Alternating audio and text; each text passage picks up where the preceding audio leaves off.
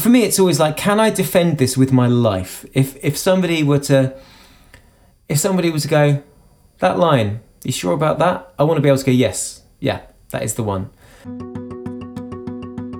Hello and welcome again to Tapping the Flow. That was the voice of singer-songwriter David Ford. David Ford I met on the road in America when I was touring with Mike Rosenberg, Passenger. I think we're talking 12, 13 years ago, and he had this incredible carload of stuff, like his keyboard piano thing was a loop station, and he just blew me away with the ferocity and delicacy of his performance.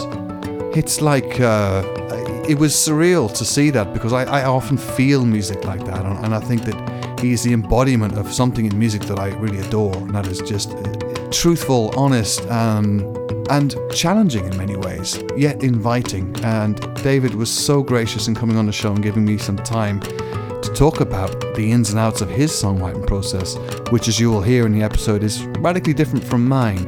I'd like to think that we end up in a similar sort of place where the ideas have a completion to them.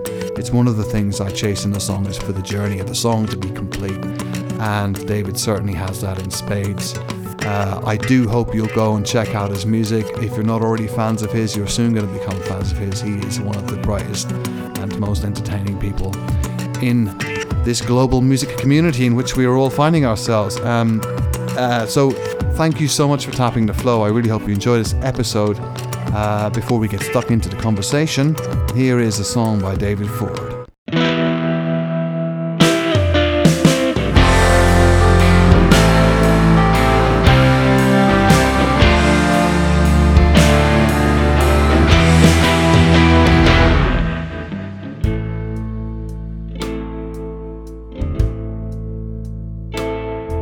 Put a chill through the house, the slam on the door. She said I won't be coming around here anymore. Oh, but we're creatures of destiny, we don't get a choice. Now I keep punching your number, but I don't hear your voice.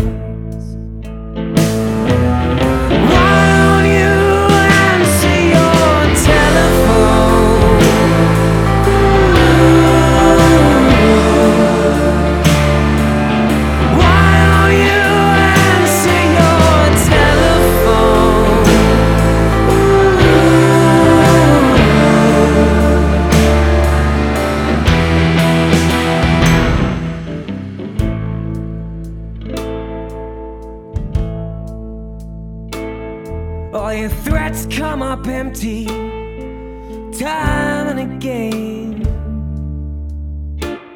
Won't you beat on my door and come out in the rain? It drums on the tin roof, runs down the wall. I hear nothing but ringing every time that I call.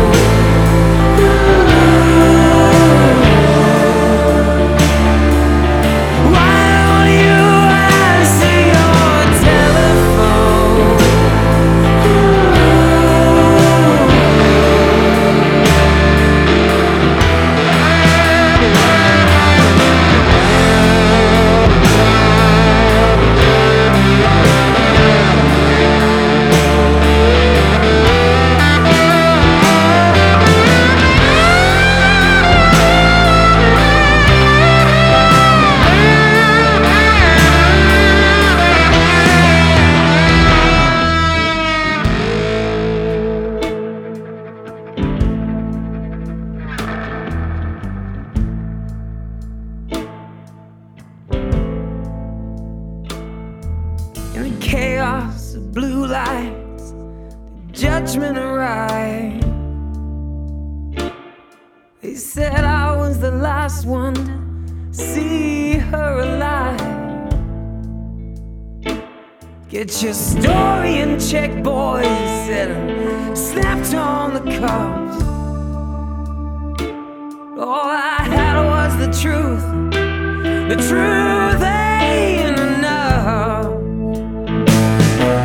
So why don't you answer your telephone?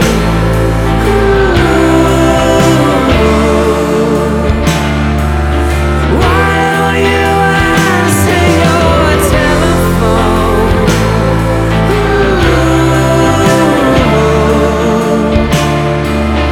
Why don't you answer your telephone? Why don't you answer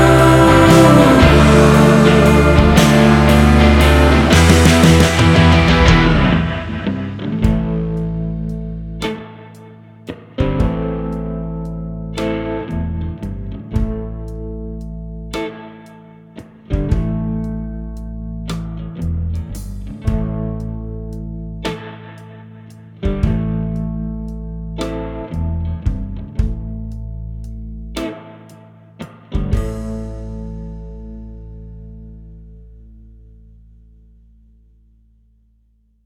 One, two, right, I'm recording my end. Where have you gone?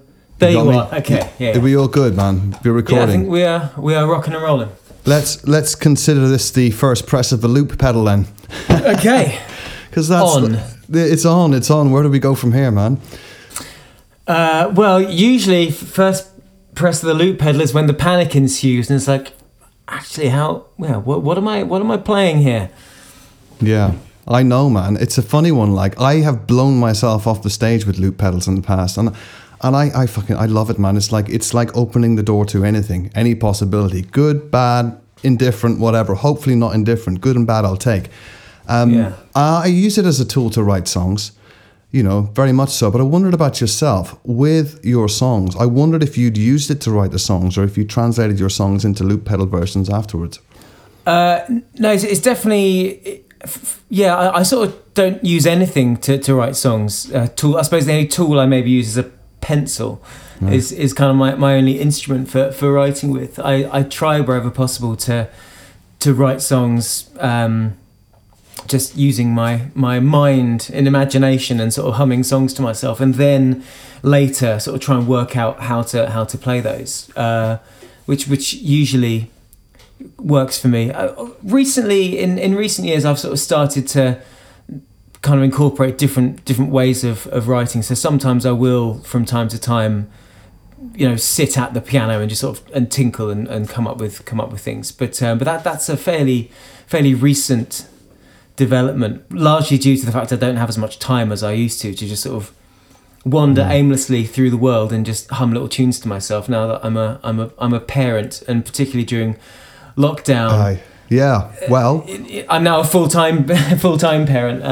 So. How many kids? How old? Just one. She's 4. But it's weird. I can't do that thing where I basically, if I'm looking after her, I can't do anything else. She's my entire focus. Which I don't know. Maybe that's bad for her. Maybe it'll give her some sort of like. Jesus complex as she gets older. I think you're lucky to be able to take advantage of that. I've got a kid. He's 8 years of age, and we've homeschooled him all the time. That's what we do, and I think it's so involving and so beautiful. And the worst thing you can do is not enjoy that time. Yeah, And I think if you're invested in that, it's a wonderful thing to get back and to give and stuff. I think the age of 4 is a wonderful age as well, right? She's getting a personality age, now, right? Yeah. Yeah, well, I mean, to be honest, she's had a personality since she was about 6 months old. She's quite an incredible little person, and like I say, this is a time of her life that obviously I would have been involved with, obviously very closely involved as her father, but just to be hanging out as much as we are, and spending all this time together at this age where she, her language and her sort of understanding of the world is really developing, and she asks so many questions, but not in like an annoying kid way. In this way that I'm so excited to try and answer all her questions about. Dude, yeah, about the world. Is that how your songwriting brain talks to you? In questions, I'm not sure about that. I definitely, as a songwriter, like to base everything first and foremost about that which feels important or significant to me, which is why I write a lot of songs about news and current affairs, and a little bit about sort of politics or the world. And I suppose the other thing I write about mostly is sort of matters of the heart, I suppose you would call it. Yeah. Just because these seem to be the things that really, for me anyway, as an individual, feel like they're significant in life. It's what personal matters to do with oneself and love and hate, as Leonard Cohen put it. And then the other one is sort of like the world and how it fits together, and just sort of like a fascination in how people and our systems and the different countries and how our politics influences the way that we interact and the injustices that come along with that. So I suppose really pretty much every song I ever wrote can fall into one of those two categories. Yeah, well, I guess they cross over in many ways as well, don't they? Yeah. A lot of it's about respect and acceptance as well in both sides. Yeah. So I think there's one of your lyrics actually that I wrote down here because it's always hit me, even when I saw you playing many years ago. It's from To Hell with the World. So when victory comes at too heavy a price, well, there's honour in choosing defeat, like the boy who was given the keys to the world and decided to sleep in the street. That to me sums up my relationship with making music. Right. Because I think I'm talking about songwriting and stuff and being true to yourself and pure and writing what you want to say yourself. Sometimes there's a danger in doing that, that you alienate the general wider world, but you're still being true to yourself. And I think that I've chosen to do that and elected to do that. And I'm quite happy to be sleeping on the street. How do you feel about that? Yeah, I mean, that was that line was fairly unabashedly, about that decision to reach a crossroads in a musical creative sense. And I think it's a crossroads that everybody reaches at some point who decides to live a life of song, where there's a commercial path and then maybe there's a more artistic path. And for some people they're the same path. Some people like naturally are very driven in a very honest, creative way to do things that also happen to be very commercial sounding and commercially successful. And I have no disrespect for that so in fact if anything I'm quite envious of the fact that my own for me being the decision to try and make music that was that felt honest and sincere and what I really felt I had to do, coming to terms with the fact that wasn't going to be a very commercially successful venture wasn't too difficult for me. Yeah. In the end. But that's what that line is about. It's about I figured that, and then it goes on to say, to hell with the world, I still love you, my girl. You've been crazy to stay by my side, so let's stand and let's sing. There are these beautiful things if you know the places they hide. And like, man, I cry when I hear that. I really like, it gets me because I can totally associate with that. I would prefer to be magically endowed in a field on my own than celebrated with half nothing in front of 1,000 people or whatever. You know what I mean? And this song is a song you were playing when myself and Mike Rosenberg were on the road in the States. I think it was 2006 or something like that. I think it was probably a little later than that, maybe. I don't remember. No, it could be 2008 actually. Yeah. But it would have been quite new around that time, because I think that song ended up going on my third album, but I think I was sort of touring my second album at the time. The very difficult second album, as we call it. And actually that tour I was telling you before has since become known in my own small folklore as being the Humiliation Tour. Oh man, well, I think you inspired us because we followed you in the same sort of path. It was amazing. It's an incredible feeling, isn't it? You load up the car and you go do all these gigs and nobody comes, man. And Yeah, I felt really bad for you. I've said this to you, man, and I saw you were putting your heart and soul into it. And I still now, to this day, love the fact that you poured your heart and soul into it. No matter what, even if it was just you on the stage, you were going to have a good gig. Do you know what I mean? Like, yeah, you have to have that.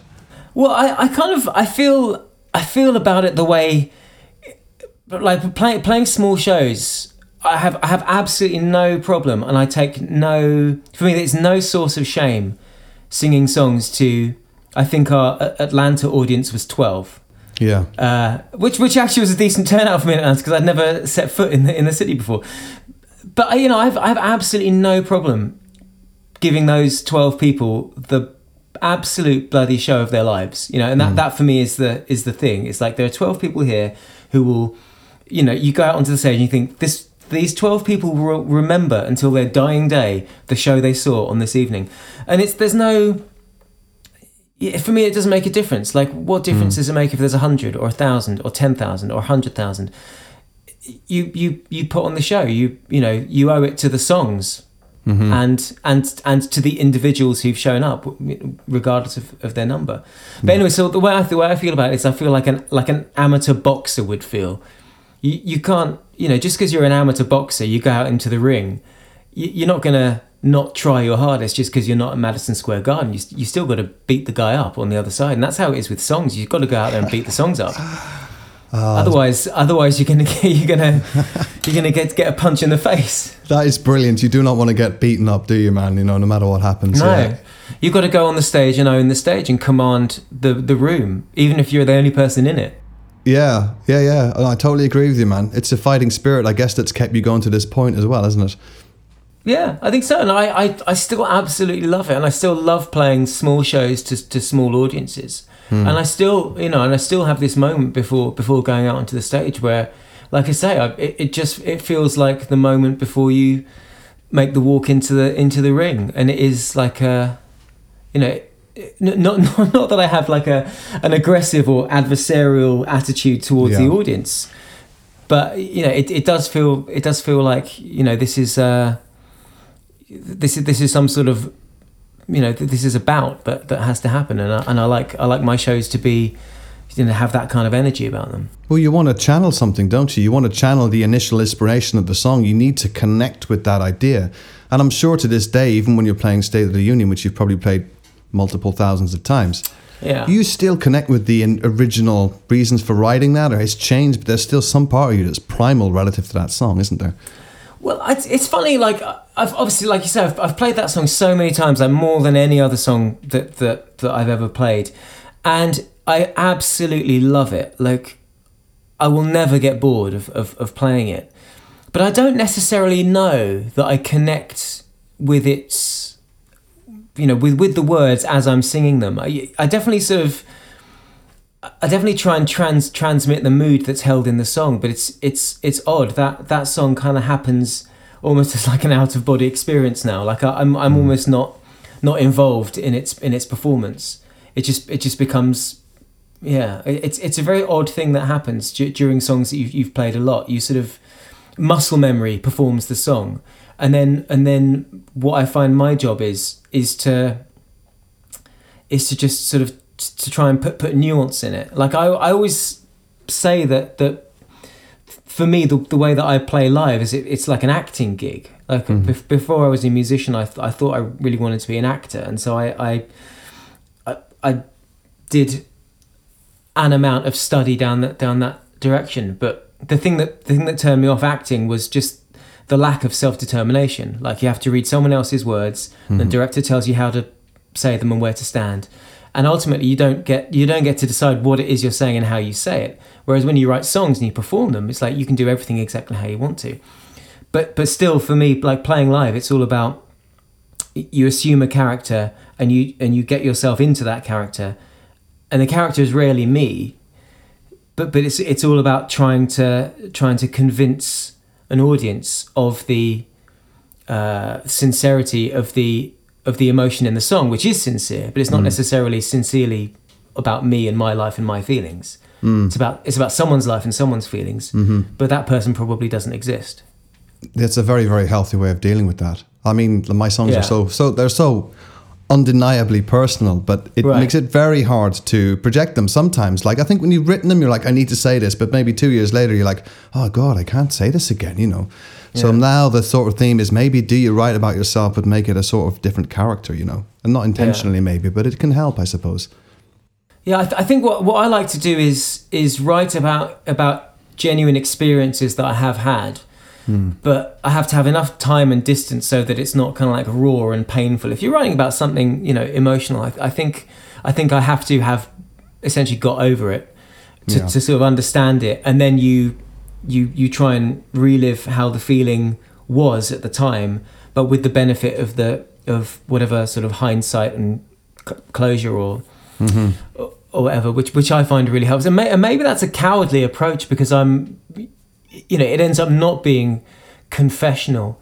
But I just remember from being very, very young when I started writing songs, and you would, you know, I've got a crush on a girl, I'll write a song about it, and it would be the surest way to descend into cliche for me. I just can't. As soon as if I'm writing about something that's like a raw, emotional subject, I find I'm just writing other people's songs that they've already done, and there's nothing new or insightful in what I do. And some people can only write when the iron is hot. For me, the iron has to be cold, and you know, so I can look at the iron that once was hot and describe it in a way that I feel is responsible, effective, and actually more emotional and genuine than it would have been had I been, you know, in the moment. That's incredible, because that means that when to process the initial hurt, you're using other people's songs that you've heard to sort of like work it out for yourself in that regard.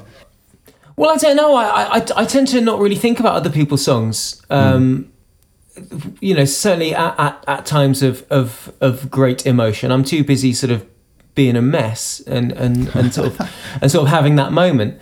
And then it's for me, it's then all about, once the moment has passed, to consider, okay, what was that moment, and what words and what music comes to mind when you're thinking about what's just happened. Yeah. You're a thoughtful writer, you know.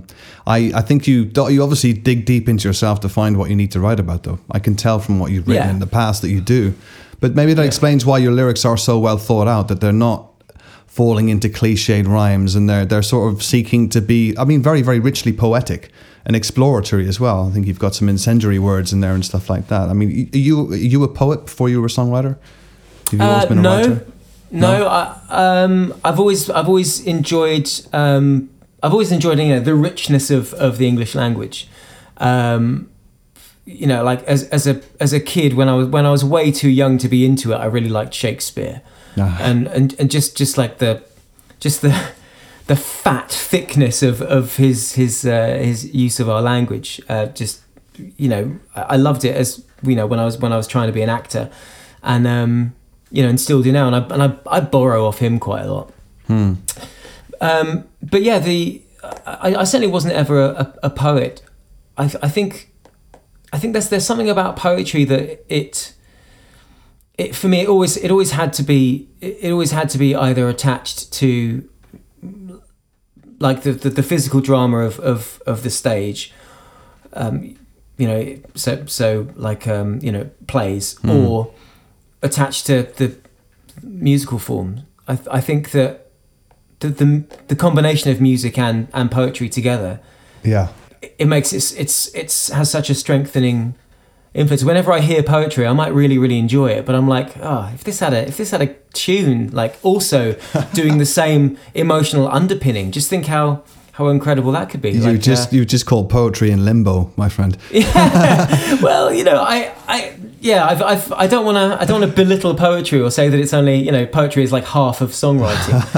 but for me, if I wrote poetry, I would feel like, you know, I've not done the whole job, because clearly this has a, you know, a melodic and a I suppose rhythm is in poetry, you know, when it's written well, you know, the rhythm comes through.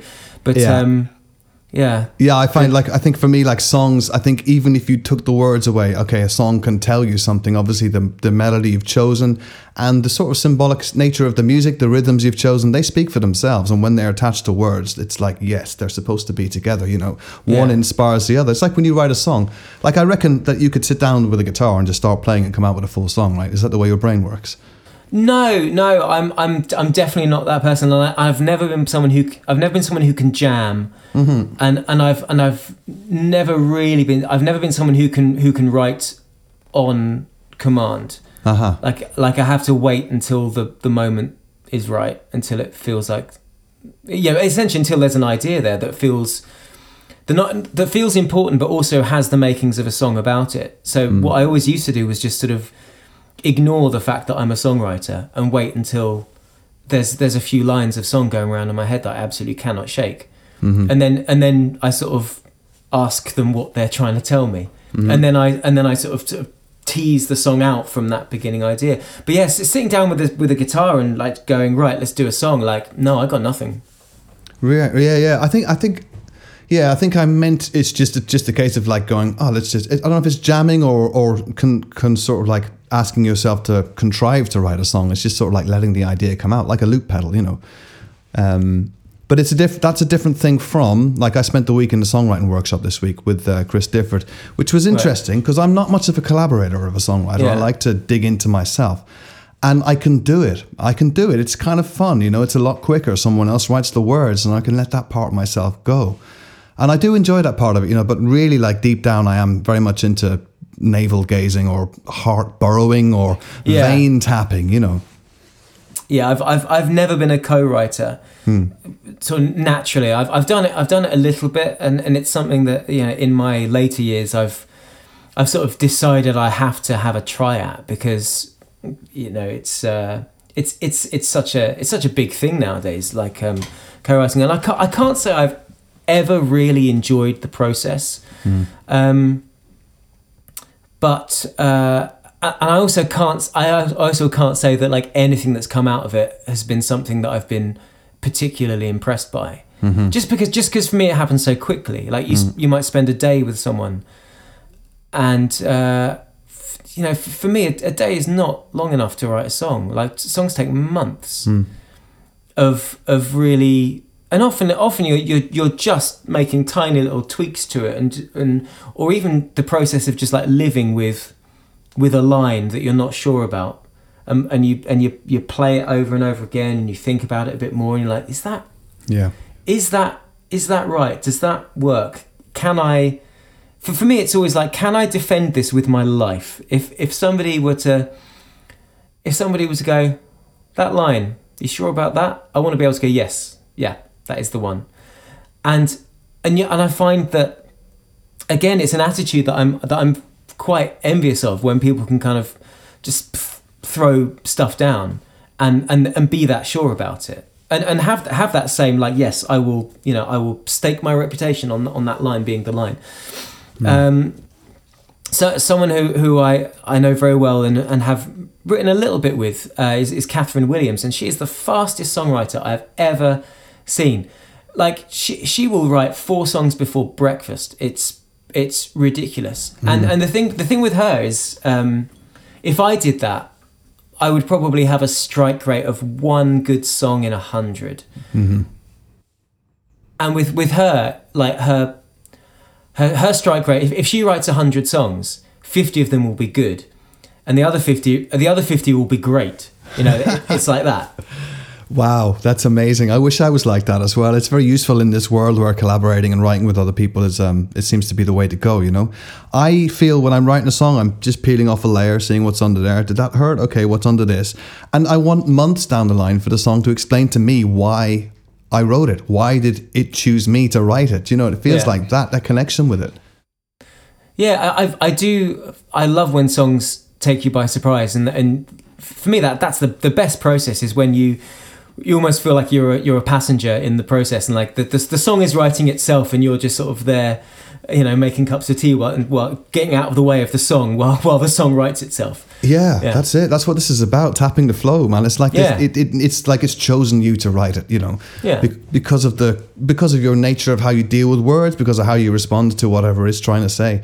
But I wouldn't want to swap that, and I think that's why those words that we spoke of earlier on, "to hell with the world," mean so much, because that's what we want, whatever that is. Even if these words that we say are uncomfortable for other people to hear, even if they don't agree with what that means. I mean, I've had people, like working with producers and stuff, they can be quite demanding in how your song comes across, but it's very hard not to be affected as a creative person by such a weight. When you work with producers, presumably you do work with producers, right? Quite a lot. No, not really. I mean, how do you mean? Like on my records? Yeah. No, I mean I've produced all of my own records with a couple of light exceptions. The last one I did was produced by a friend of mine, James Brown, who's a great producer, and we've worked together a lot. But usually he's mixing the stuff that I've recorded. But even that's I mean, he's like a really old friend of mine. I've known him forever, and so our relationship isn't like that normal sort of producer one. It's like, he's almost like he's a member of the band, really. We're in the studio, we're kind of a two-piece band. But aside from him, I've not worked with any producer for 10-15 years. Yeah, that's great. So actually your career has gone really, really well, because you've formed who you are, you've found your audience, you're able to continue making records. I mean, how many? 6 albums, 7 albums? I don't even know, really. Like I did 2 albums as fronting a band in the early 2000s. Easy World, right? Yeah, which we don't really need to talk about. And then I did like 4 albums, and then I've had a couple of sort of like half albums and things as well. So when a record's got 7 songs on it, what do you call that? Do you call that an album? I don't know, man. 8's always been the minimum for me on an album, but like most of my albums only have 8 tracks on them, and that's because those 8 tracks have a sort of, they belong together, and to put another one on there would be a spare person in a group, Oh, that's interesting. See, I my next album is definitely going to be an album, and it has 7 songs on it. But some of them are kind of long. In fact, all of them are quite long. So how many minutes is it? It's I think it's 38 altogether. Perfect. Which 38 minutes is golden, man. Doesn't matter if it's only 7. Yeah. So I'm also not going to have to do that juggling of track listing it, where you have to try and fit it on 2 sides of vinyl and like. Yeah. And where did you record this one? In your studio?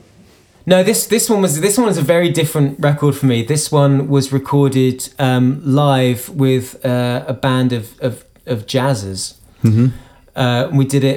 We put it down in 2 days. We could have done it in 1. 'Cause, I mean, these guys were incredible. Wow. And it's the first time I've really worked with musicians, which kind of seems crazy given how long I've been doing this. Like, I've been making records for 20 years now, but usually I've just done it all by myself, obviously, with my band when I had a band. And then every other record I've made has essentially been me playing everything, and then sort of getting people in to do stuff that I can't do, like, strings and brass and what have you. But so my new album, I've not played a note of any musical instrument. I wrote the songs, gave the players charts, and they'd never heard them before. We hadn't discussed the songs, just put them in front of them, counted them in, and just this noise they made is just ridiculous. I loved the process so much. It was weirdly inspirational, just being a singer and having this band do all these musical things that I never would have thought of, and are just so much better than anything I would have thought of. It's a really, like, every record I've made, I think recently has been just myself, and I've enjoyed the process, but damn it, I really think I've missed out a lot of, like you say, working with other people, or trusting other people, or having a bed to lie on that supports you, I sung a song this week where the guy played the piano. I wasn't even allowed to touch the guitar, and I was just singing, and the connection was very different, I guess you found that. Have you sung the vocals for this now? Did you do it live? Yeah. Well, I sung vocals live, and then I did subsequent takes, because I'm horribly pernickety when it comes to vocal takes, and I love the idea of doing it live, but the reality for me is always like I need to I need to do that better. Yeah. And I think, and it's strange. Like, I know some people who really want to get a live vocal in order to capture the vibe of the performance. Like, it has to be vibey, and so it has to be a real moment. But for me, like, I find, I don't know if it's just the practice of doing takes and then compiling a comp vocal, but I find the one that I end up with always feels kind of more vibey and emotive than the one that actually happened in real time. Mm-hmm.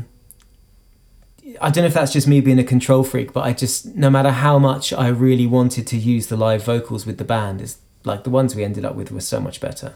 Well, it's a case of I can do better. I think it depends on the situation, you know. I think for me, I can record the guitar and the voice together, because a singer-songwriter should be recorded like that in many sort of situations.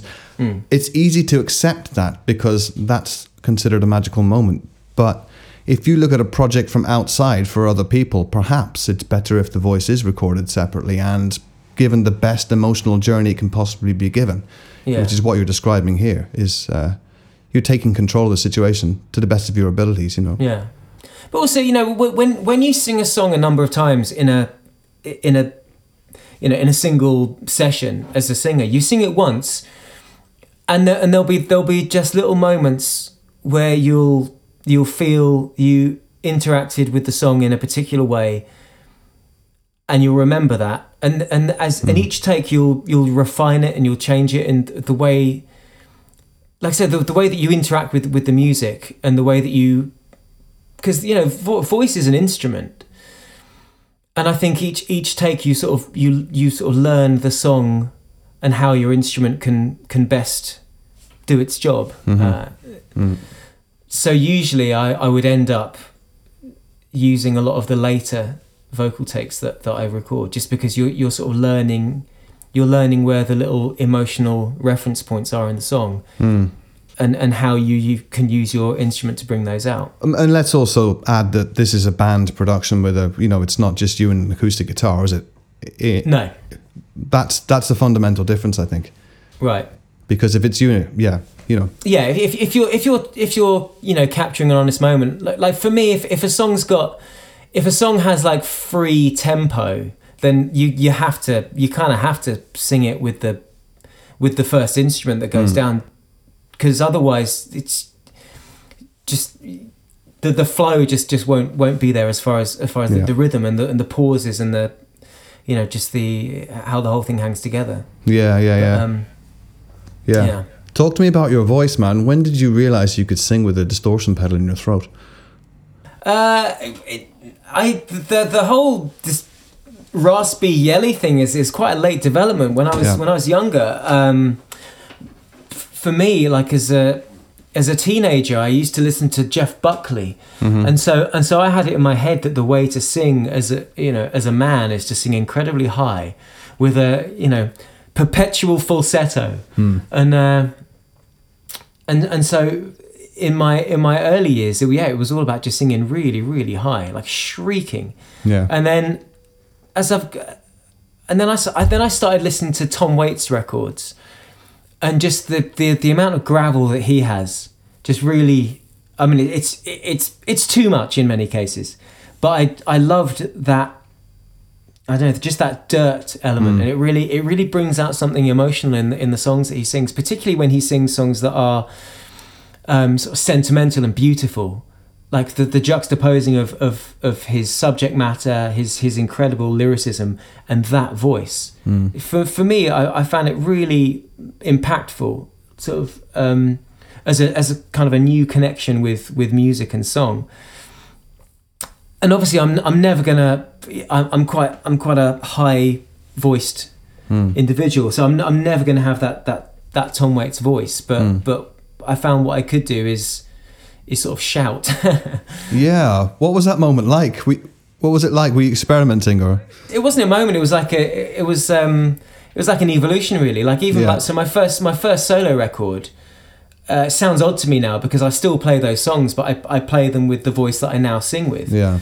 And I sort of forget that when I first recorded it, they're sort of sung quite soft. And just as years have gone by, I've just found that I enjoy much more sort of belting vocal. Not all the time, you know. You have to move through the gears and select the right gear for the right moment. But I guess I have a few more in the upper it's dynamic. It's sort of like, it reminds me of Kurt Cobain actually in many ways. That sort of like what's it called, glottal constriction or some glottal compression, something like that. The technique. It's not shouting.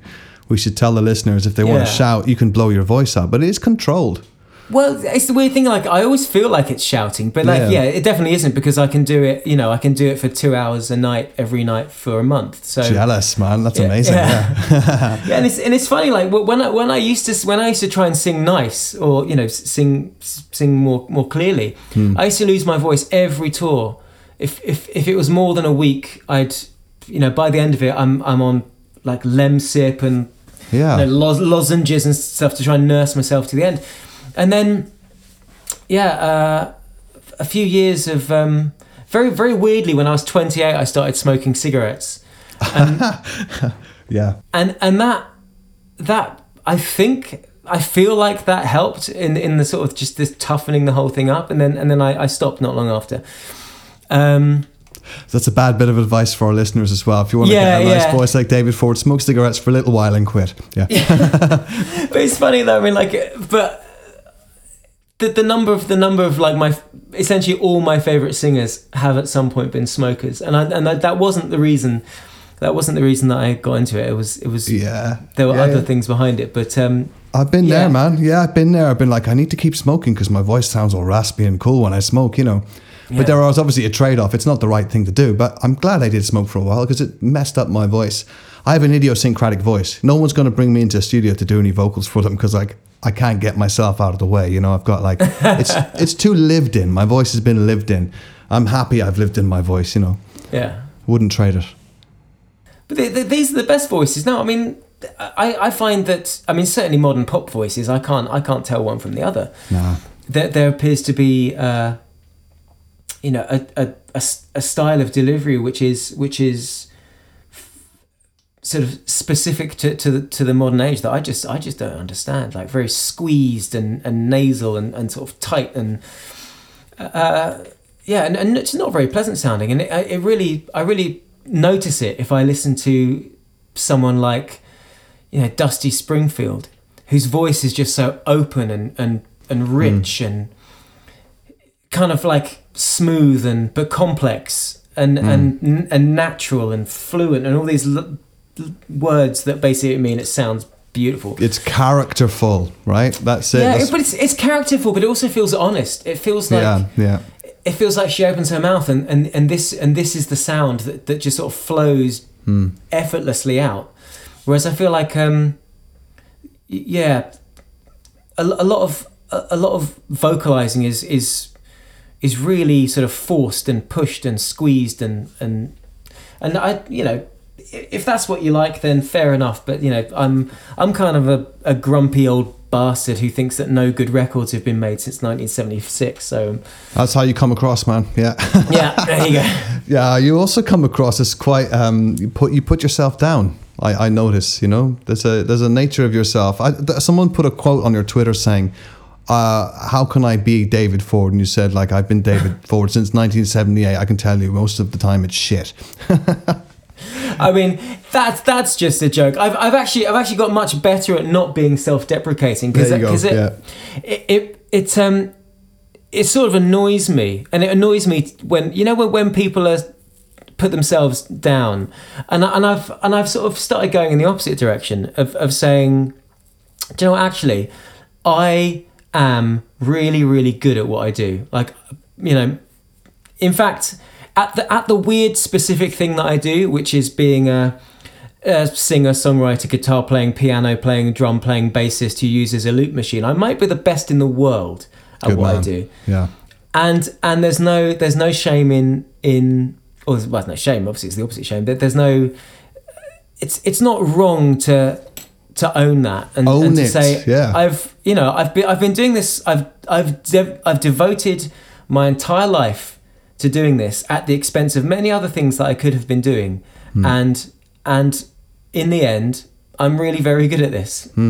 So that's kind of where I'm at now. But you know, if I'll still very jokingly say that, you know, the experience of being me is mostly shit. And it is self-depreciation, man. And I know you do it because maybe you're a little bit uncomfortable with saying, listen, I'm the best. Here I am. I'm here to show you how good I am, kids. And, you know, let's talk about looping a little bit, because obviously Ed Sheeran has been famous for looping and has looped in Wembley Stadium to 80,000 people. His use of a loop pedal is nowhere near the level that you have with a loop pedal, but it's become a hugely influential thing. It's become the thing. Now, what's missing from that type of songwriting using loop pedals is the song. In many occasions, you know, there's a development of like ideas leading to a huge monumental thing. For yourself, though, I think you really you're able to make it work in terms of a whole song. When you do live shows, would you prefer there was a band with you, or would you say this is how I want to project this? I get the most from this, playing all these things. Well, for me, no two shows. I don't ever want to play the same show twice, or, you know, the same. I'll basically build a new show for each tour that I do. Yeah. And sometimes it'll be me on my own, and sometimes I'll have a big band or a small band, or like one of my favourite tours was just me and a drummer. It's like a two-piece. You know, and I like to keep it different and interesting and exciting for me as much as anyone else. So for me, like songs that I play with a loop machine, they're not the song itself is not tied to the loop machine. The song is a song, and that's just one way of playing it. So I like to always remember that the song is king, and I work in service of the song. And so when I play live, you know, it's not a case of this song must be performed live with a loop machine or with a band. I like to think that. You pay the song the necessary respect to know that it's more than its, you know, a song is more than its production or more than its, you know, a specific single way of performing it, I think. No, I like that. Yeah. I mean, a song also should stand up just on its own, like with the guitar and the voice and the words, really. You know, the production is assisting the song to be better sometimes, but it's never going to be better than the purest form, or never more relevant than the purest form, I guess. That's what I think, but again, you know, that is showing our age there, aren't we? Because gladly, shall we add? Come on, you know, because increasingly songwriting nowadays is like it starts with the beat, and there are people, and what they do is they write beats. Now I don't understand like how that is a thing, because for me that's production. That's not songwriting. But that's my old-fashioned mindset, and clearly this is how songs are getting written, and the beat clearly is very important in modern, you know, pop songwriting, certainly. But to me it's like it blows my mind when you see like the songwriting credits of modern music, and it's got there are 26 names on there. Yeah. And there'll be a different person doing the top line to doing the, you know, the chord sequence. There'll be 4 different beat writers who will have come up with different beats from time to time. And essentially, you know, it's the song is written by sort of dragging and dropping, and there we go. Here you've got your 2 different kick drum engineers and your hi-hat sound. Yeah. And you know, and I don't want to sort of judge that or say that that's wrong. It feels like it lacks a bit of I don't know, heart and sincerity, and you know, it feels. I'm sure some really, really good songs can and have been written in that way, but like I could never work in that kind of framework. It's you're a purist. I understand that. Like that. Did your love for songs come from your parents, from your upbringing, or your musicality? Not massively. No, my parents are musical. No one in my family's ever been musical, as far as I'm aware. Right. Both my parents like music, and you know, there was always music on in the house, and it was, you know, I would say that the music that I was exposed to as a kid is stuff that I think is good. You know, they weren't into anything that I would now think, oh my god, how embarrassing, you know, parenting. You know, stuff like what did my dad like? My dad really liked Pink Floyd a lot, and I mean, what did my mum listen to? Oh, my mum like Cat Stevens and Don McLean. So, you know, there was definitely singer-songwritery vibe going on. Yeah. But always proper songs, interesting arrangements, and melody, I suppose. Lyric and melody. Yeah. Just was always the thing for me. Well, where did you pick up your musicality from then? Why did you start playing? I just loved it. I just found that, like, and I picked it up fairly late. Like, I always enjoyed music, but there was a time, and it was weirdly, it was probably, I got really into that album Automatic for the People by R.E.M. when I was like at school, and that was the first time that I sort of really listened and connected really with songs in a way that I kind of thought, what is going on here? Why is it when I listen to this song that I sort of react and I feel stuff, and I don't really know what he's saying because it's very obscure and opaque, but there's something in this combination of lyric and melody that, you know, as a young teenager I found just like compelling to the point I just couldn't ignore it, and I wanted to understand how it is that that's possible, that you could listen to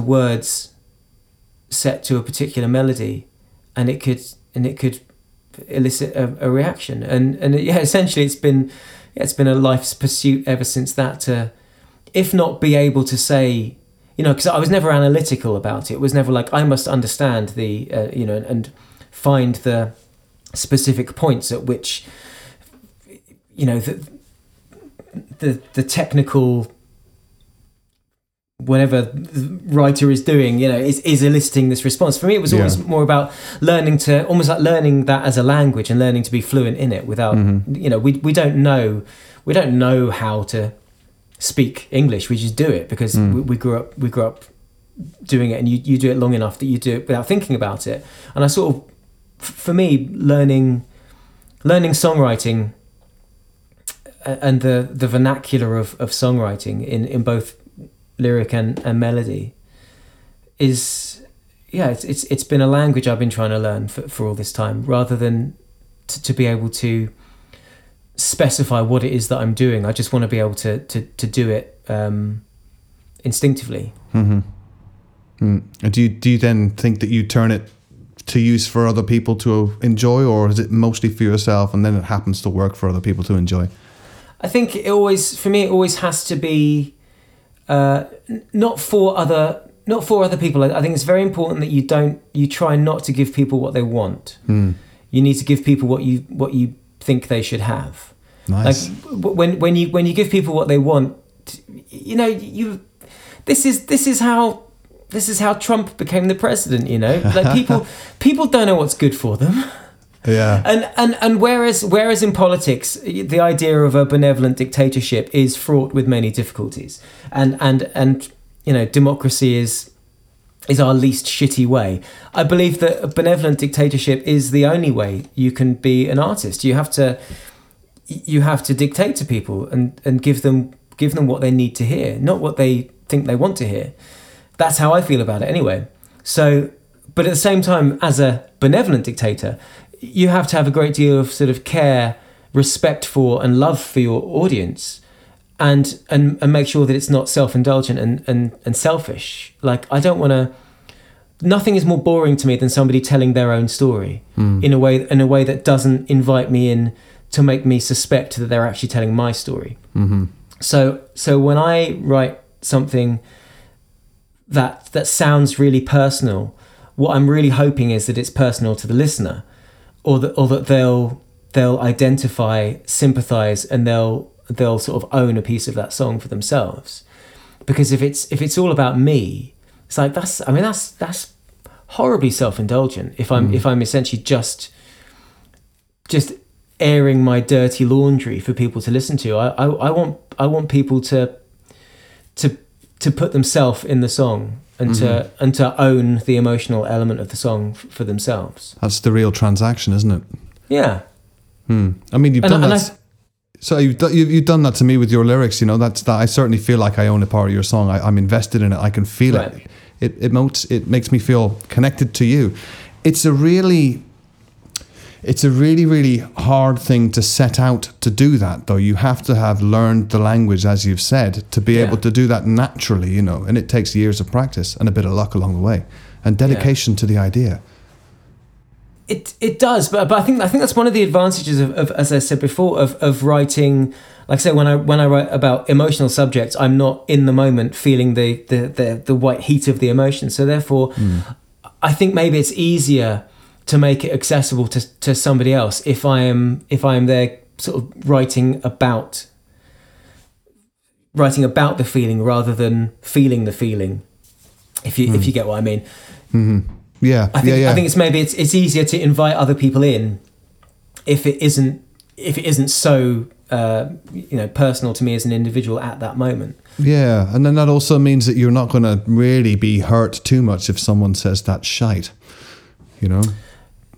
No, I mean, one of the advantages of not really having a career anymore is in the sense of like, I've not made an attempt to be in the press or on the radio, you know, not lifted a finger in that direction for years and years and years now. So nobody really says anything. Mm-hmm. You know, like I haven't, nobody's reviewed the last few records that I've made. I haven't attempted to have anyone write about them. It's this weird situation whereby, you know, I have a little audience, and that's probably the only audience I'll ever have, and it will probably dwindle away to nothing in the coming years. And I've made my peace with that, and I'm happier with that scenario than I am with sort of desperately trying to, you know, compete and chase affection. Anyway, so one of the advantages of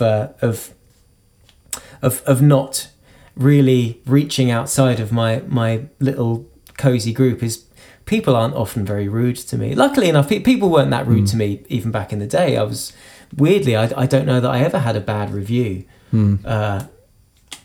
My band had loads of terrible reviews, but then we were quite bad.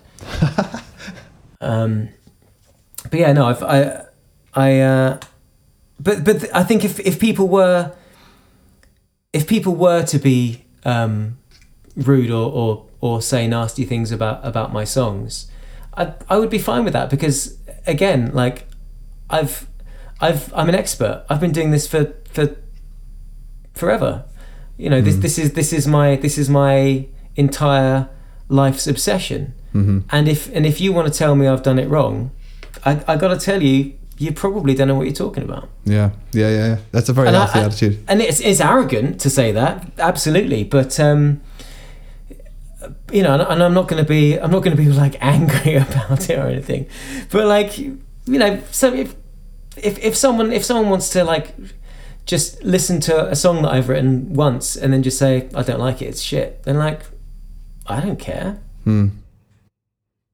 Yeah, I think that's quite that is a very healthy attitude for yourself, to live by that. I think for me, if someone says something bad about my songs, I'm like, you've got nothing on me. I can say a lot worse things about it myself than you can. Yeah. So I mean that's one way of approaching it. The other one is as I said before, is like for me, part of the songwriting process is doing your due diligence and essentially road testing the song, like kicking all its corners and like hitting it with a hammer and making sure it can stand up. And having done that, then I'm in a position that if someone wants to criticize it, then I'm like, you can criticize it if you want to, but I know this thing floats. It's my boulder, it's my chisel. I've been working on this for many years. I know what's inside it. It's revealed itself to me. Here it is.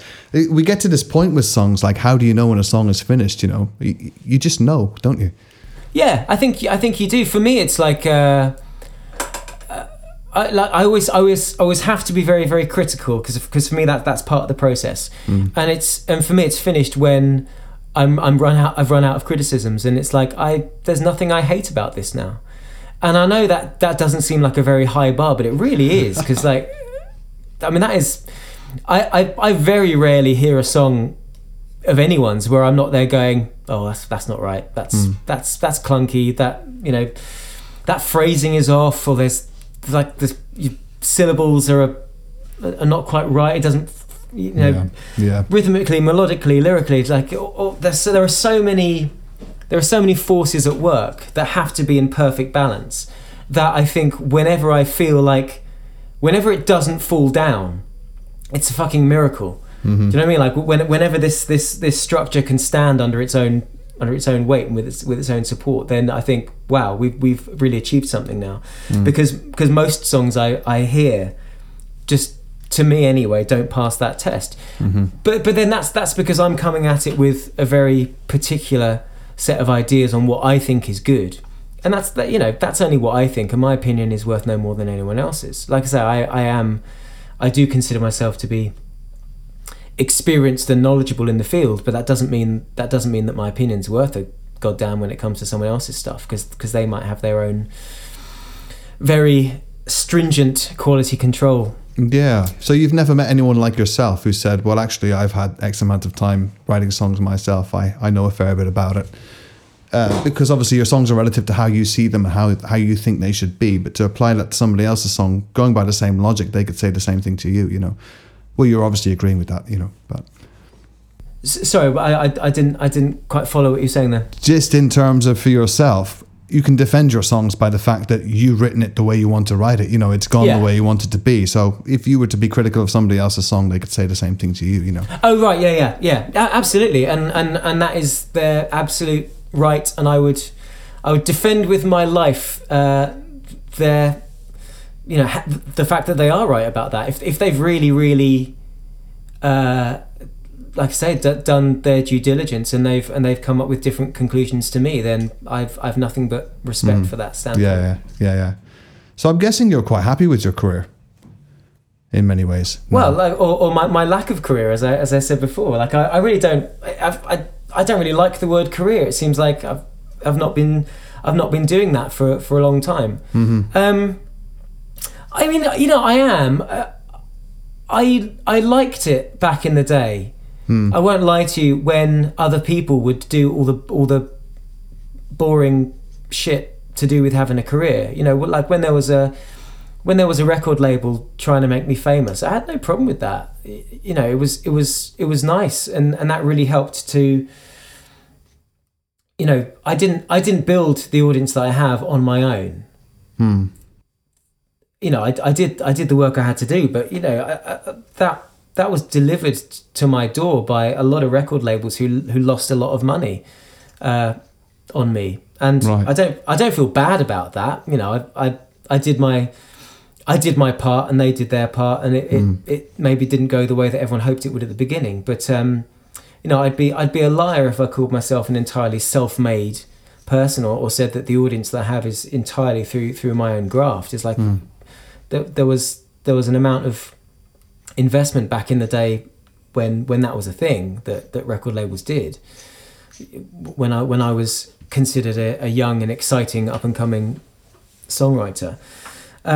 So yeah, I'm not saying I wouldn't love it if some big label decided that they were going to promote me to be the next thing. But it's like I'm too old and cantankerous and lazy, and I know what my strengths and weaknesses are, and I know that I just don't have any interest in trying to make that happen myself. So I am happy.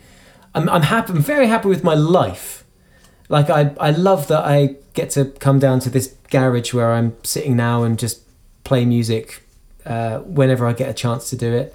Nobody tells me how to do it. I don't have any deadlines. I don't have any demands put on my creativity.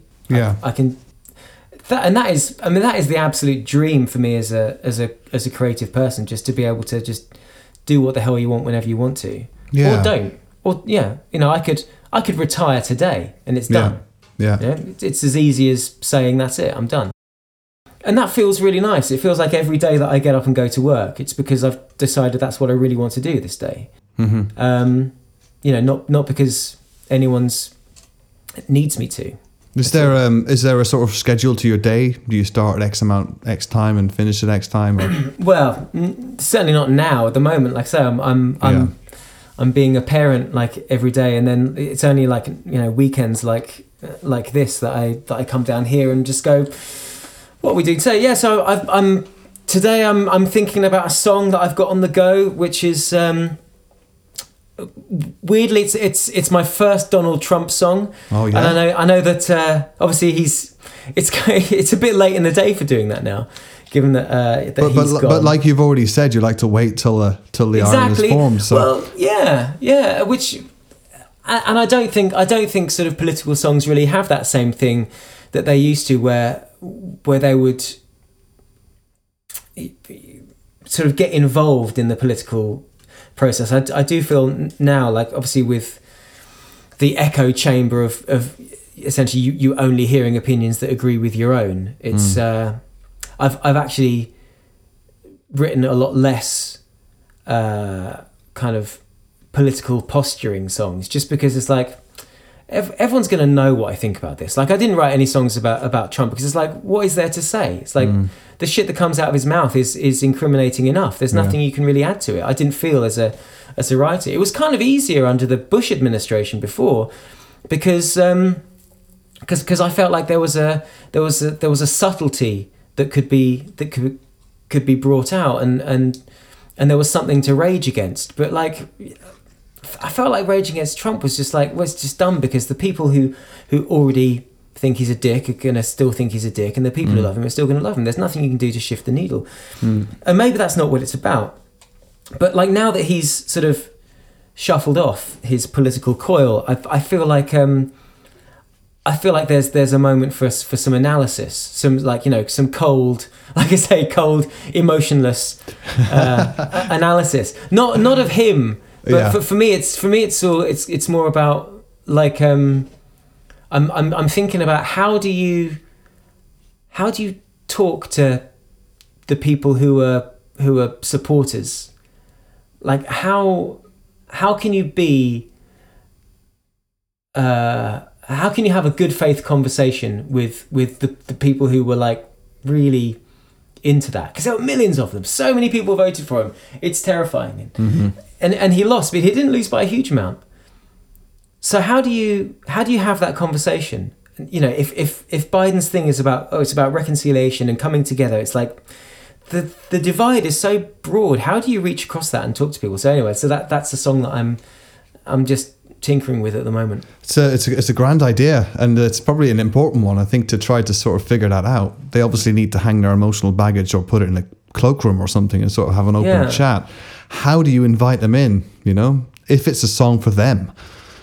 Well, to be honest, like, I've got a horrible feeling that the conclusion I'm going to draw is just like, there is no reaching across. It's like, you just, but this is the thing, I just don't understand it. I never understood it. I did not understand how he got past the, how does any political entity survive the pussy grabbing story from back in the day? Like, how did he get past that? How did the evangelicals get past his paying off porn stars? How does just any of it, like, how did anyone stand by him after the talking of, I don't know, we really got off topic now, but yeah, it's really baffling, and I've got a horrible feeling that in the end the song that I'm writing is just going to be like, you lot are fucking mental. yeah. But it's an interesting one because you're going on this process to write the song, so you understand it better, you know. But you're already realizing that potentially there is no understanding it yet. You still need to see the process through. So therefore, your commitment to the idea has to be strong relative to your process, right? Yeah, and it's almost about.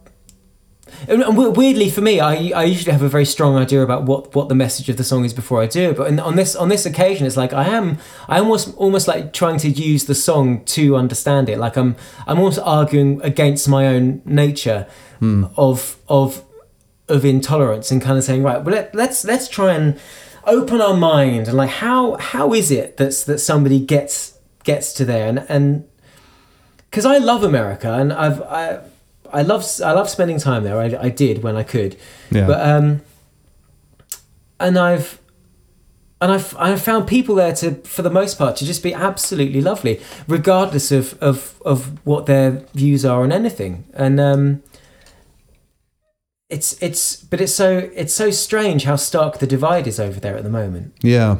I mean, it's tempting to go off on another sort of political sort of exploration in this conversation, but I know you need to explore that in your song. But I'm curious as to how you start your process with this song. Are you going to write words down? Are you going to punch a wall? Are you going to look yourself in the mirror and say, what if I was the other way around? Would I respect myself? How will you start? Well, I've already started, like, and it came from what I was saying before. I just had this little snippet of lyric and melody that I'm sort of teasing out. So I think I know where I'm headed.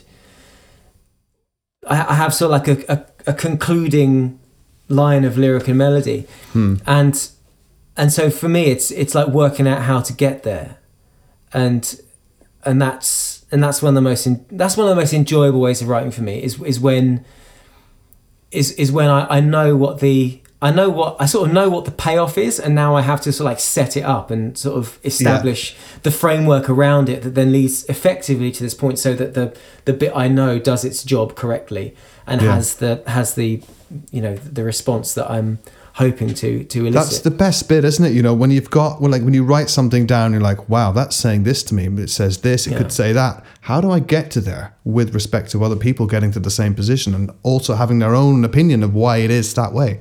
Yeah. It's the birth of an idea that becomes someone else's baby, you know? Yeah. It is great. And for me, it starts off as this like weird niggling thing in my mind of just a few words and a few notes that won't let me go. And then usually a few days, weeks, months, years later, there'll be this sort of eureka moment, a moment of clarity when you understand what that little bit of song is saying to you. And at that point, I know that we have a song. And until that point, it's just like this weird, this sort of annoying, like an itch that you can't seem to get rid of, but I don't really know why it's there. And then as soon as the moment happens, and that happened for me yesterday with this song, was like, right, I know we have a song now. Right. Yeah, but I've been kicked. Sorry, go on. Do you write your itches down? Are you or do you say, if it needs to be remembered, it'll be remembered? This one I didn't write down. I do sometimes, but I'm not a frantic note taker. Yeah. I will be from the next stage is when I start like writing a lot down, because I know. So at this point, I know the structure of the song. I think I know melodically and structurally how it's going, and I know where I've got to get to. So now it's a case of like writing verse lyrics, which is I love. I mean, verse lyrics are like my favorite thing to write. Yeah. Like choruses are hard because there's a lot of pressure on a chorus, and you really have to you have to concentrate it down. And I always feel that with a chorus, like it's very hard to write a perfect chorus that I think does the job. Like there's so much pressure on a chorus, but verses you can do it in a longer form. You can put the meat on the bones, and for me that is I think more enjoyable, because I quite like going into a bit of detail. And obviously it's song, so we're not writing a novel. You don't go into that much detail.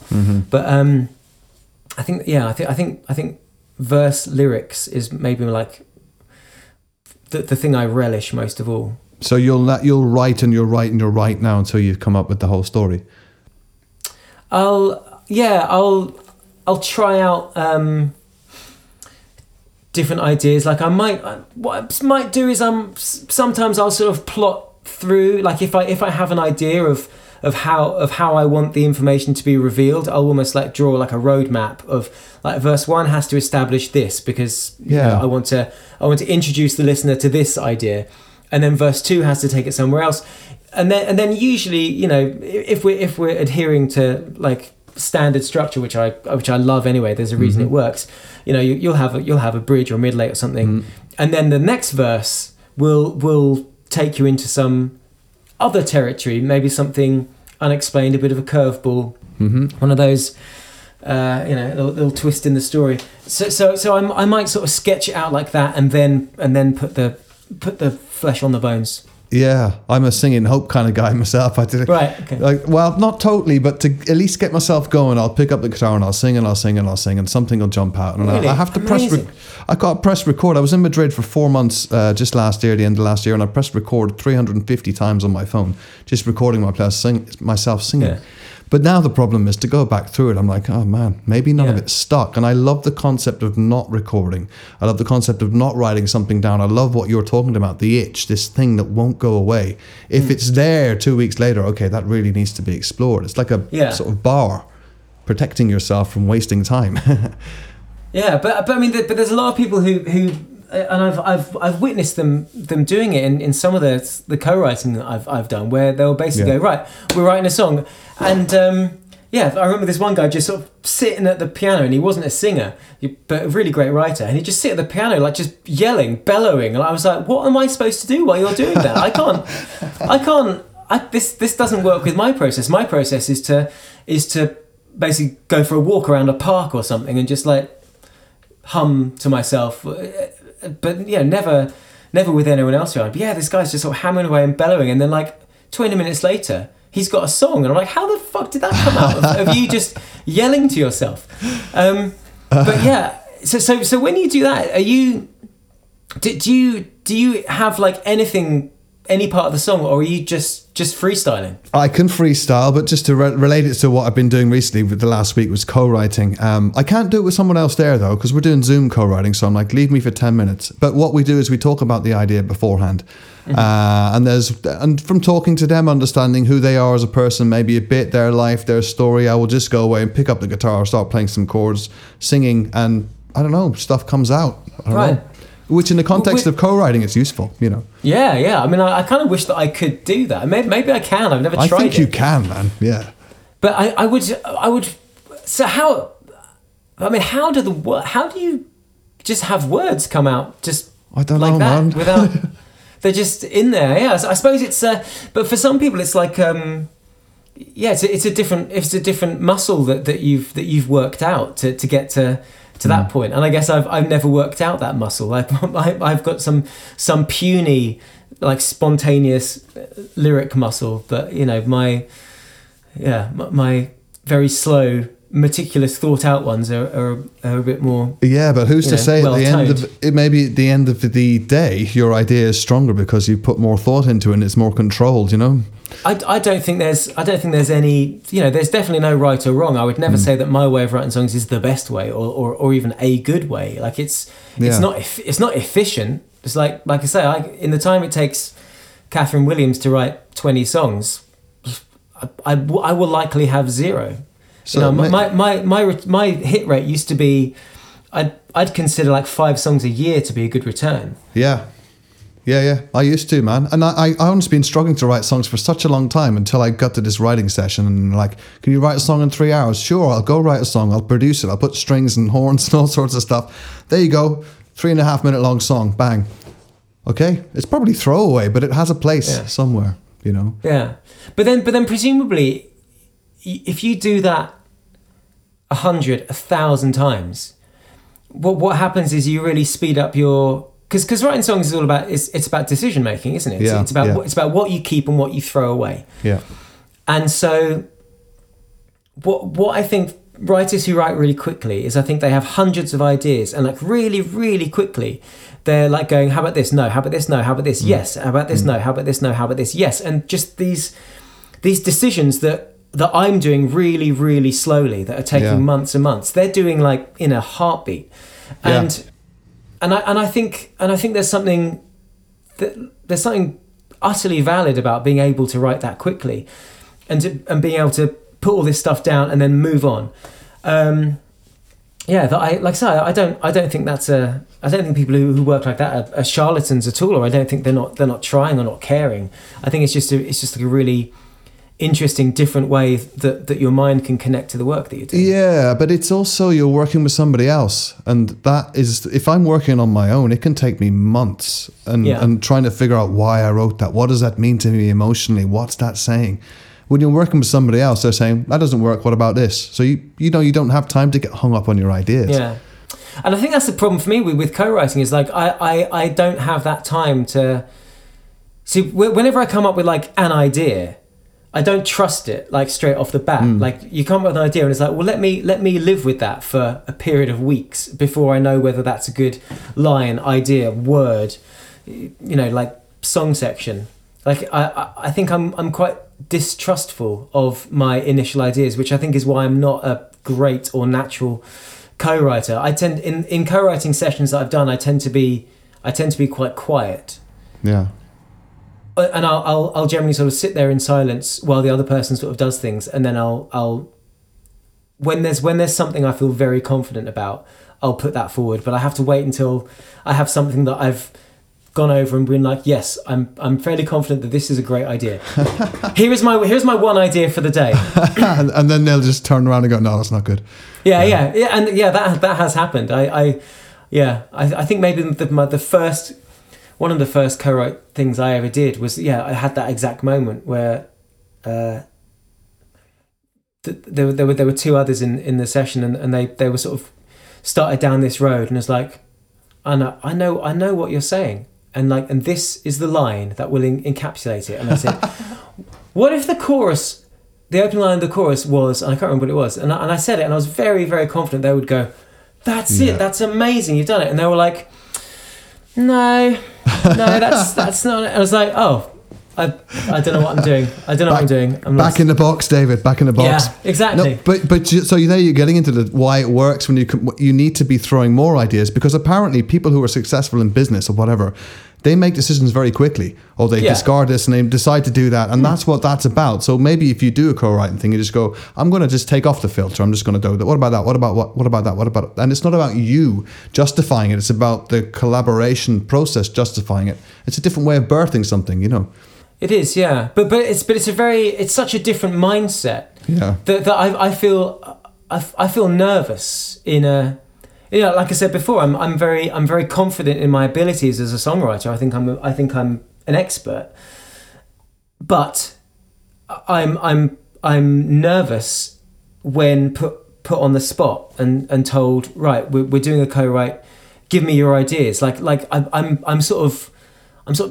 nervous to actually to throw ideas out there, because I haven't had the time to consider them. And I suppose, and maybe it's like a kind of shyness, like I don't want to be there putting out bad ideas.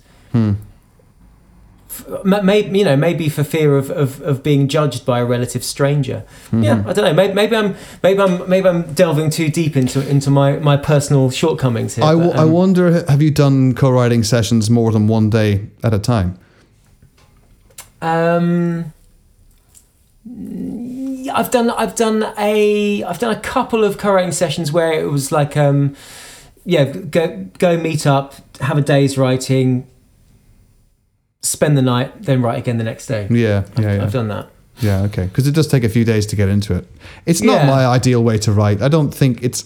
What I said at the end of the session yesterday was I'm going to write 2 albums. One is the album of least resistance and one is the album of most resistance. And the one of least resistance would be the one where the songs are sort of like pretty upbeat, sort of very like nothing that original about them, I guess, but they have a place. And the one of most resistance is the one that really mines my insights and forces me to really think about what I'm actually trying to say. And I prefer those moments. I love them, but they're hard. It's like unplugging a dam and just trying to get out of the way before it all floods down and knocks you out, So yeah, we can be victims of that approach too, Yeah. It's interesting though. I feel like I would really struggle to do the least resistance one. I don't know. Yeah. I don't know how to remove the resistance. So for me, the idea of just saying, just write 12 songs in a week and just record them all, and there you go. There's your album. It's like I could not do it, even if it was like, it doesn't matter. It doesn't matter if it's not good. Just like throw it down. Don't worry about it. Like I would have a nervous breakdown. Just like you never tried it, man. Listen, horrible. just because I said I might do it does not mean I will do it. That was me yesterday. Me today is a little bit less sure of himself. I think you should do it because clearly you have both these capabilities in you. You know, if you can sort of sit there at the guitar and actually have stuff come out spontaneously, I think that's really interesting. And it might, you know, it might not have a very high percentage hit rate of actually coming up with, you know, something that you really like. But if you can do it, and you can do it enough, and I've got enough. I've got at least 15, 20 songs of that type that I've already discarded. They're in a drawer that's going like, well, what are you going to do with this drawer? Are you going to take it to the scrap heap? You're going to give it to somebody else? Maybe they can make a cabinet out of it. But I think I could do it, you know. But I then have a problem. The other problem is that when I come up with an idea, it's like, great, that could be a sort of like song of least resistance. But maybe it could be a song of most resistance. Which do I put it on? Then it's stuck on the fence. Yeah.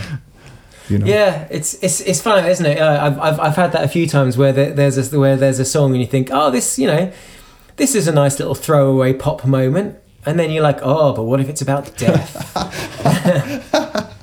Exactly, man. What do you do? You know, how did you decide? It stayed a throwaway pop song, that one. Oh, you went that way. I always fall into the death pile, onto the death side of the fence. Yeah. but my album I did with the Jazzers, that's a whole album about death. So I think I've done enough of that. I love the fact that you've done essentially a live album about death. That's brilliant. Yeah, I hadn't thought about it in those terms. Yeah. Well, man, I know you've got a song to go and write, and you're going to enjoy your creative weekend. Yeah. I would love it if you play a song, if you're up to it, man. If you're not, you know, it's up to yourself. I forgot that you were going to ask me that. Yeah, I can do that. I'll tell you what. I'll just stick it on this mic, and hopefully it'll... Do as you please, man. Work. Whatever you want, man. I'm totally happy with whatever you decide. All right, I'll drag this mic over near the piano. Awesome, man. You can look at my butt while I'm singing. Brilliant. Thanks. Probably, if I stick it somewhere like here, it might pick up Cool. everything, and it's on Omni, so Nice. there we go. Right. I guess I'll here we go.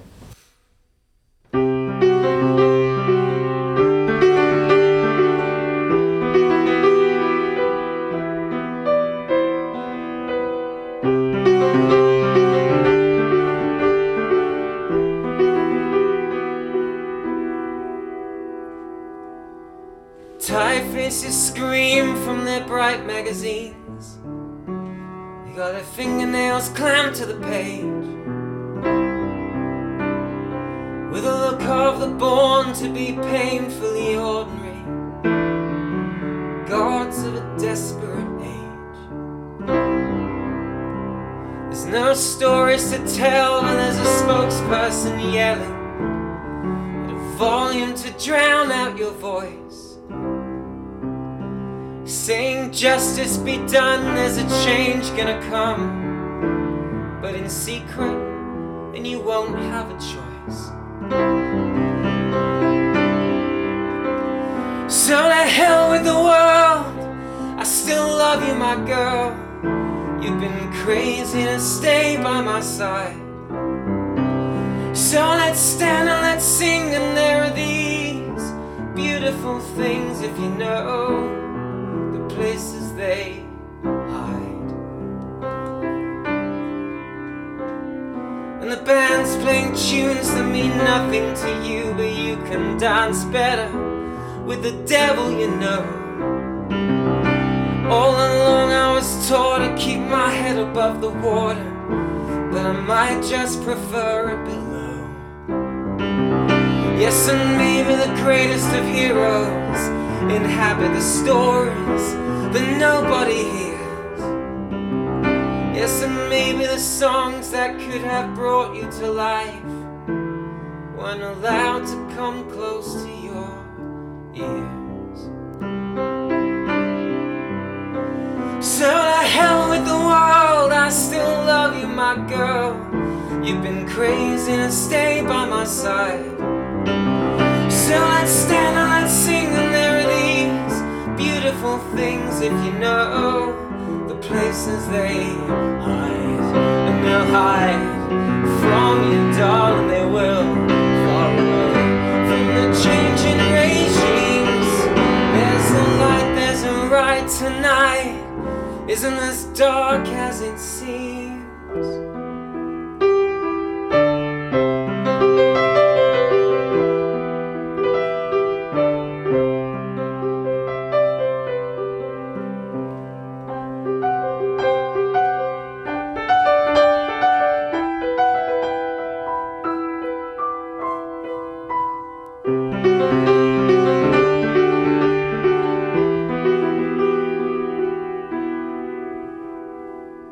So when victory comes, but at too heavy a price,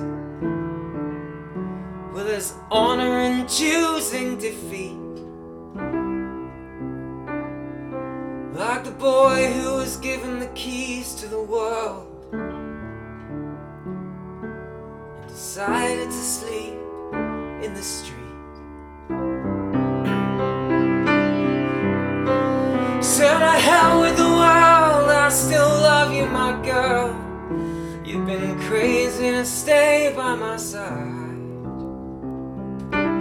So let's stand and let's sing, and there are these beautiful things, if you know the places they hide.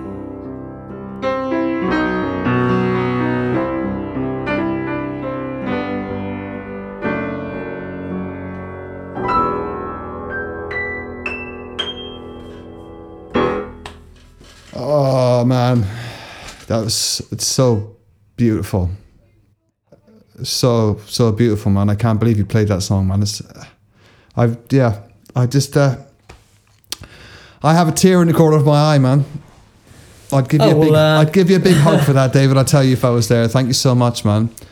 Oh, you're very welcome. I've not played that for a while now. I'm surprised I remembered it.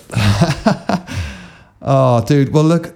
Thank you so much for coming on and talking to me about songwriting, man. I really, really loved it. It's been brilliant. Me too. It's my favourite thing to talk about. So I hope I haven't waffled on too much. No, you haven't, man. I'm sure we could keep chatting about it. You know. Hopefully, I'll come down and see you soon, man. I'll come down to you're in Eastbourne or Brighton or where? Yeah, Eastbourne. Okay, yeah. The place where all the magic happens. That's right. Yeah. Well, I lived in Brighton for a year last year, but we had to move. Yeah. But we're in Suffolk now, so. Oh, lovely. Man, have a fantastic day of songwriting. Thanks, yeah. I will do. You too. And I'll talk to you again, man. Take care, mate. Yeah, I look forward to hearing your 2 albums. Oh, yeah. I'll hit you up. Yeah, do. All right, dude. See you soon, David. Take care. Cheers. Take care, man. Wow. I don't really know what to say about that. I think that episode has been just a huge journey, really.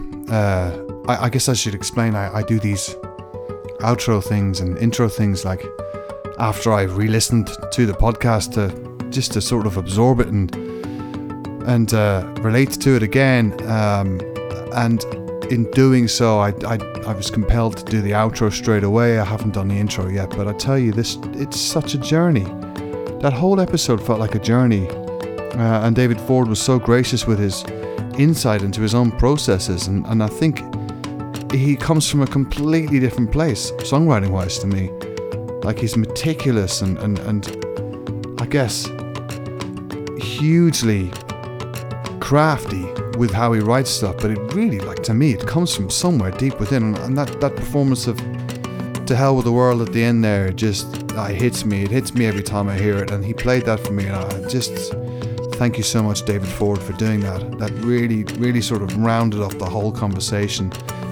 It felt like such a journey. I've already said that. I know I keep saying it. I guess you get the same impression yourselves from that. What a lovely episode. And I think some absolutely incredibly useful information for anybody who's on a life of song or anybody who's into David's music. It's just a wonderful character in the music scene. And I, again, would like to especially thank him for taking some time out of his studio day to come and talk to me. I hope his songwriting process went well. Thank you again, everybody, for showing up and tapping the flow. I would love to hear from you. You can drop me a line and let me know what you think of the episodes and stuff. It would be wonderful to hear. Some plans for the future involve putting more of a blog process on the website, which is tappingtheflow.com. We're going to expand that and see where the journey takes us. Next weekend actually, we're going to have our first Zoom hangout with the previous guests on the show. I'm hoping most of them can come, and we're going to play, hang out, shoot the breeze, gun the gale, whatever you want to call it, and I will be putting that up soon so you can enjoy it as long as the artists are happy. That's going to be really interesting. And that's one of the benefits of this, the Flow Tapper community, of which I hope everybody can, avail of, because I want to sort of spread some creative information as well, so you can be creative and bring it into your daily life. I am still blown away by that episode, I have to say. That was phenomenally interesting, and what a joy to be involved in that. I'm a lucky man. So anyways, until next time, I hope you have a wonderfully creative moment in your life every day, and thanks for tapping the flow. See you again soon. Bye bye.